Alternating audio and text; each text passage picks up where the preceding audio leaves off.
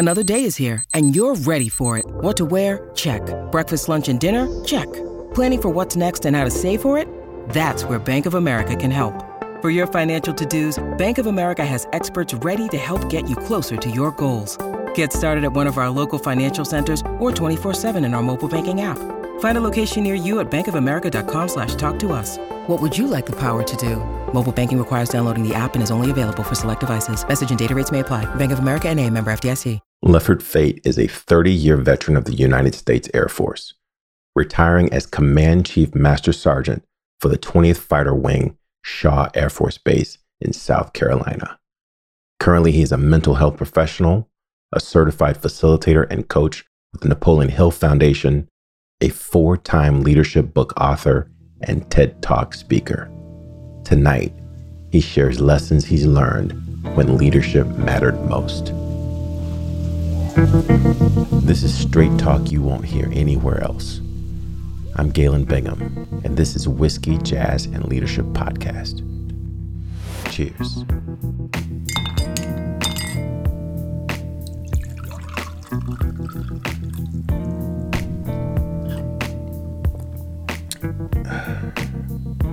Boy, that's good. I love it. I love it. There's just so much wrapped into that story. The first thing I'd love for you to talk about is the courage, because I've said a couple of times that I believe, with all due respect to John Maxwell and others, I believe at the core of leadership is courage. And when I say courage, I'm not talking about running up the hill, bullets bouncing off your chest, that kind of thing. I mean the willingness to do what you believe is right, regardless of the personal sacrifice. And, for you to say, for whatever reason, this is what I stand for, I am not going to do this thing. I've dealt with peer pressure before. I've not dealt with peer pressure in the military. I can only imagine that there's a factor added to peer pressure in the military. And for you to say, this is who I am, I'm willing to stand by that. For me, that's a display of courage. What role does courage play in leadership for you? I think courage in all facets, but especially leadership, is hugely important. Remember, courage isn't the absence of fear. Courage is facing fear and going through it, meeting it, and going through it. Again, I don't want to offend anyone. I didn't want to be like, man, I want to do this because I like this brother, but hey, I got to tell the truth and I need to lead a lie. So the whole thing about leadership and courage is that you face it, you go through it, because what that does, again, is it influences and shows other people. There are plenty of people out there that don't drink. Listen, there's other things. Temporary duty assignment where you go somewhere. When you go to Vegas, what goes on in Vegas stays in Vegas. It takes a leader. It takes somebody to say, no, I am still a husband and a father, and I'm going to do what I need to do. I went to Korea in 98, 99. And I got to be honest, I went there with some brothers, and we were cool, because this is what I was told on my way to Korea. They say you're either going to get closer to or further from God than you've ever been in your life, because it's off the chain over here. And so because I'm a man, I got with 2 other guys, Gerald Rucker and Trevor Riley, and we made a pact that we gonna be down for each other, and we're gonna make sure we do what we need to do and stand in the gap for each other. So the reality is being able to sit down with a couple of brothers and say, hey, we men and we ain't gonna make it by ourselves. So you got me, I got you. So I just think courage is extremely important. It ain't easy. No. But it's hugely important in leadership. Yeah, I would even go, and someone did say this is not me, I can't remember who this is from, but they said that if it is easy, then it is not courage. If it's easy, if it's an easy choice, that doesn't take courage. It has to be a tough choice. There has to be some sort of sacrifice or danger of sacrifice. And you're willing to, in the face of that fear, in the face of that loss, you're willing to do what you believe is right in order. I think that was Brene. That said that. Brene did it. John did it. I don't want anybody sitting here thinking like, oh my God, this guy has just got it going on. No. There's some stuff you bend, you waver to peer pressure. There's some stuff that you do, but it's a practice. And why do I say that? You know, I used to watch people that were really, really good at what they did, and they never showed me the weak side. And so I watched them and I can never be that guy. And so because I can never be that guy, I gave up. But there are a few people that showed me their vulnerable side and say they struggle with it too. And I was able to say, okay, so I'm not totally broken. It's a struggle and it's supposed to be. And I can do this if I work hard enough, if I want it bad enough. So I think people need to see that it is a struggle and you're not alone if you mess up. Just get back on it. Yeah. Another conversation I had with Tamara McMillan, and if you're listening to this, definitely go check out that podcast episode. And we talked about this belief. I don't know that it's founded. I don't know that it's scriptured. It could be. I just don't know it. But there must be something divine in this idea of trying, messing up, trying again, getting it wrong again, trying again, still not quite right, but trying again. There must be something divine in that. And the reason why I say that is because God had a choice and God could have made us perfect. Truth. Absolutely could have. And for some reason, he chose not to. We're not even as perfect as angels are. And he could have done that too. But there must be something about the continuous attempt at trying to get it right that has some redeeming value that he finds pleasurable, desirable. I don't want to get too deep into scripture, but I mean, what you were saying about there's no one that gets this thing right, but it's the pursuit of perfection, as Vince Lombardi said, that is going to put us on the winning side. Pursuit of perfection, you'll run into excellence. I think he loves us. And again, I'm not going to preach, but I think he loves us enough to give us free choice, because you're right. He could have made us do whatever. Hey, you will do this. I will. Hey, the rocks in the field will praise and worship me if I need it. But no, I'm giving you choice. Oh my gosh, I need a drink after that. That's cheers. Cheers.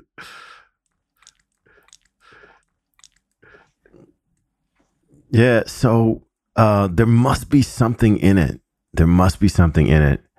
And then the other piece of this conversation, I'd love to get your thoughts on, because it's whiskey, jazz, and leadership. And we've talked about whiskey a little bit. We've talked about leadership.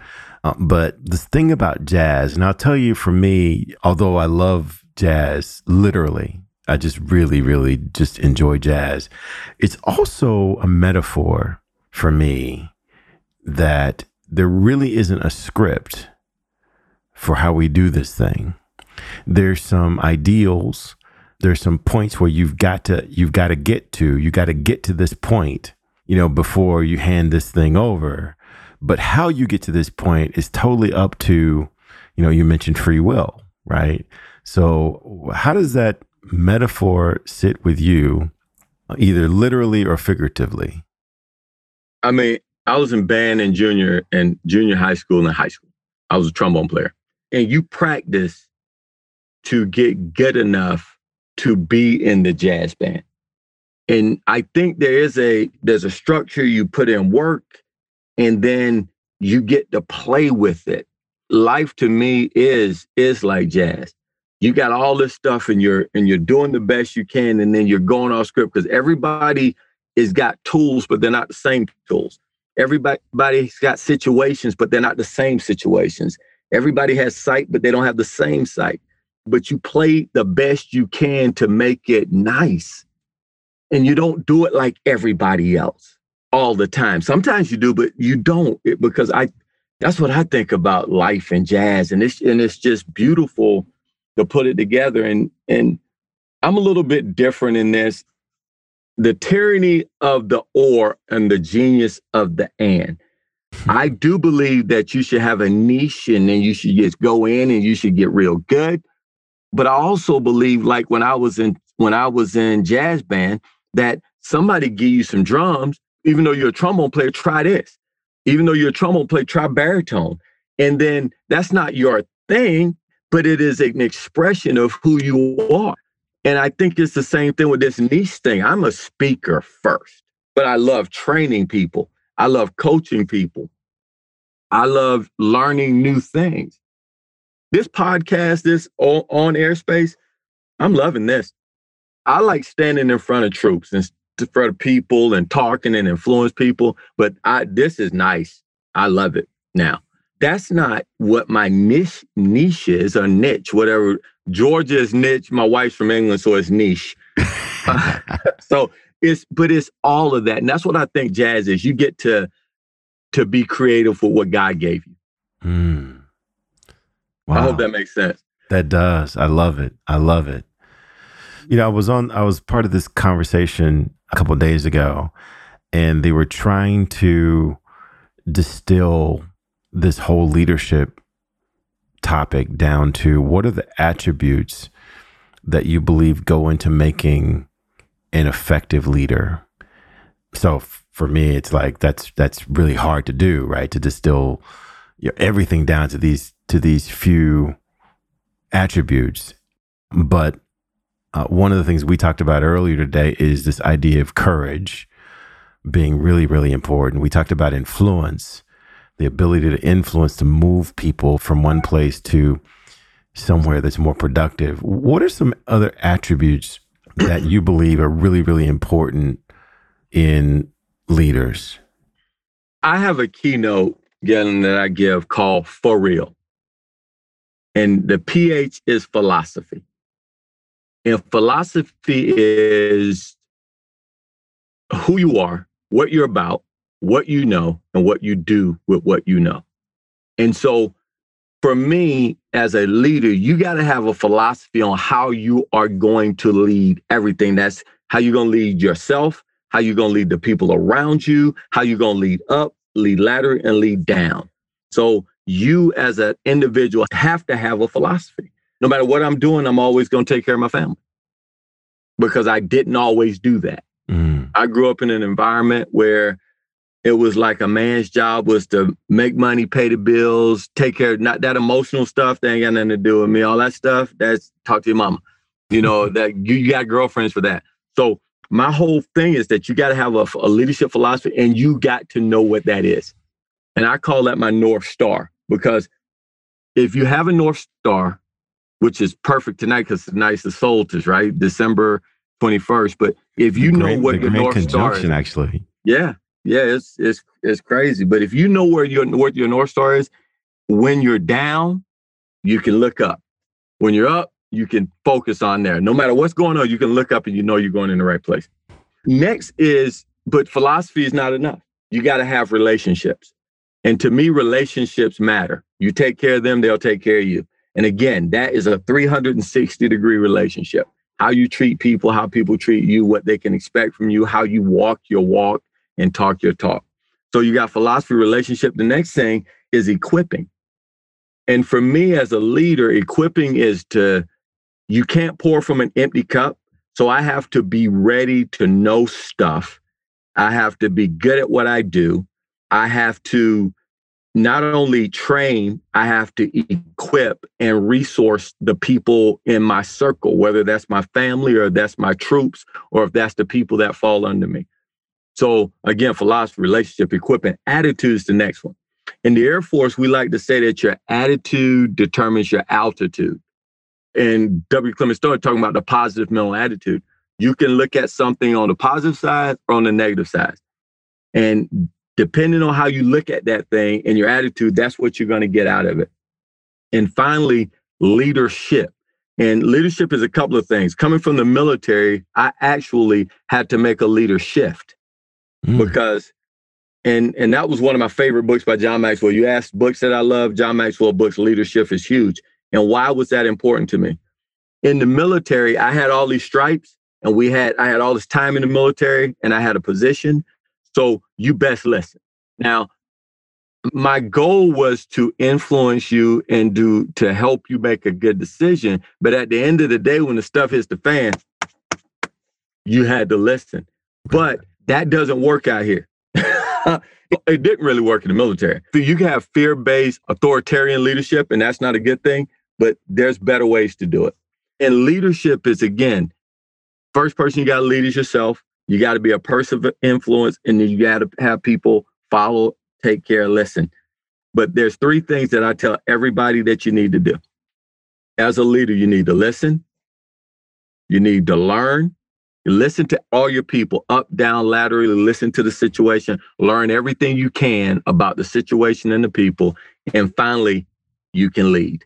Because if you lead without listening, if you lead without learning, you're not really leading. You're just out there with a position and you're just out there in front. And so for me, my whole philosophy and thought on that 5 keys are for real: philosophy, relationships, equipping, attitude, and leadership. I love it. I love it. And so you guys listening, you see what I heard? I just got a glimpse of this.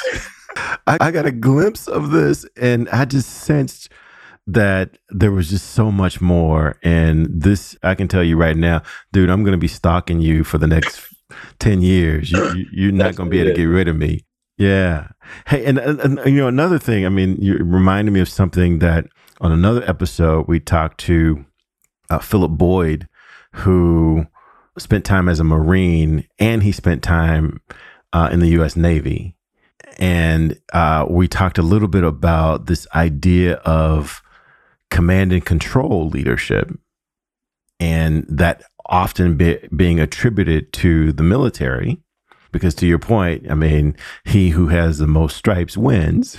Yeah. Right. But, even, and you were saying like he said, yeah, you can win, but that's not a long-term success strategy to being an effective leader. Exactly. So I would love to get your take on that, because he talked about that as well.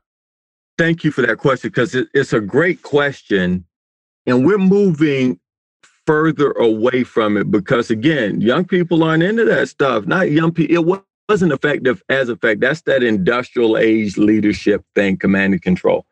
And it's fast and it gets things done. But what tends to happen is people only do what they're told, when they're told, and when somebody's watching, right? If you lead with the philosophy of for real, where you actually taking care of your people, they do things because they love you. Now, you talking about controversial, I'm getting ready to drop it on you. One of my favorite generals in history was Robert E. Lee. Oh. What? Oh. And this is why. He was on the wrong side of history. What he did to African American, Black people, slavery, that's horrible. What he did on what I was taught that he did. Because another thing, there's history and there's history, right? So what he did, his men loved him.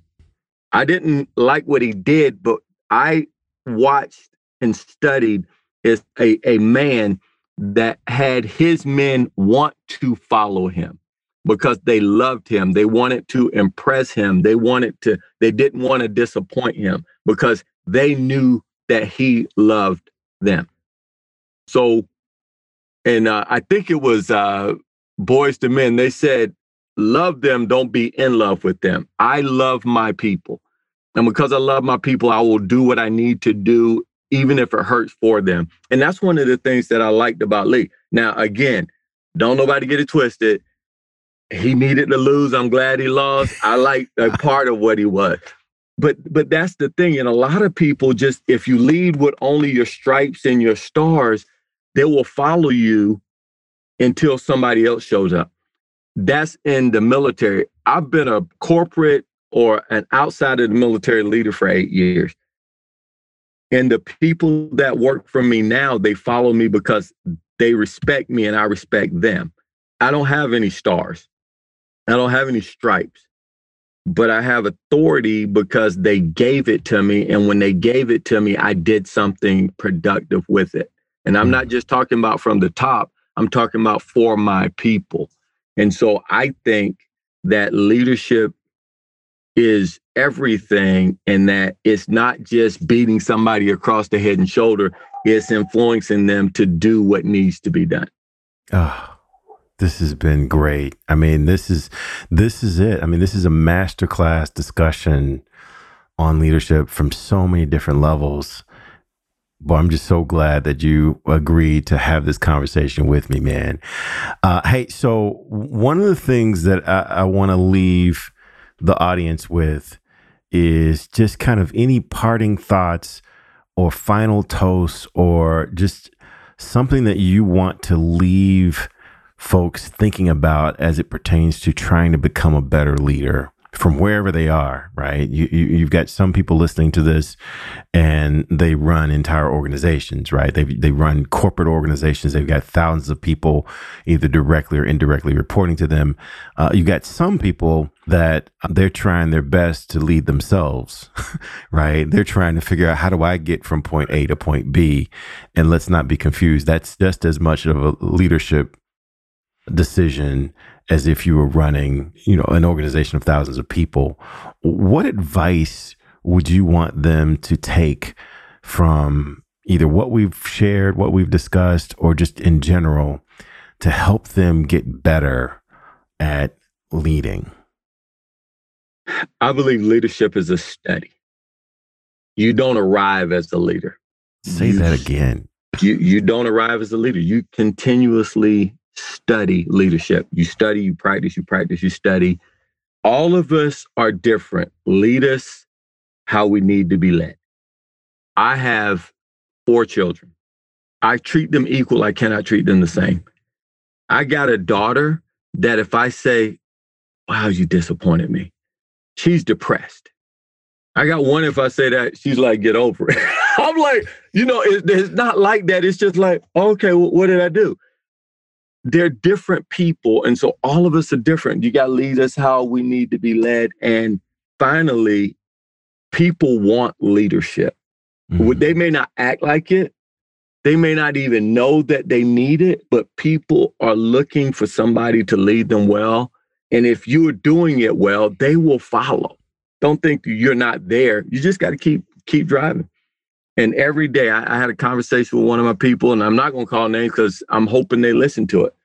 And I was talking about, one of our managers, I need to send them to some leadership training. Well, when they got here, they said they're already a leader. I'm like, I go to 2 or 3 leadership conferences per year, and I read dozens of books a year. Oh, they thought I got a position. Now I'm a leader. Nah, that's not true. Leadership is a continuous process. That's beautiful. You're absolutely right. You are absolutely right. I think that's probably a great place for us to end this particular conversation. But I promise you, this will not be the last. I could talk to you for at least another 3 or 4 days on this topic. But with that, man, I just want to raise a glass and just thank you for sharing your wisdom as we try to give people the real on what it takes to get better at either drinking whiskey, all right, listening to jazz, yes, or this leadership thing. So with that, thank you. Cheers. My brother.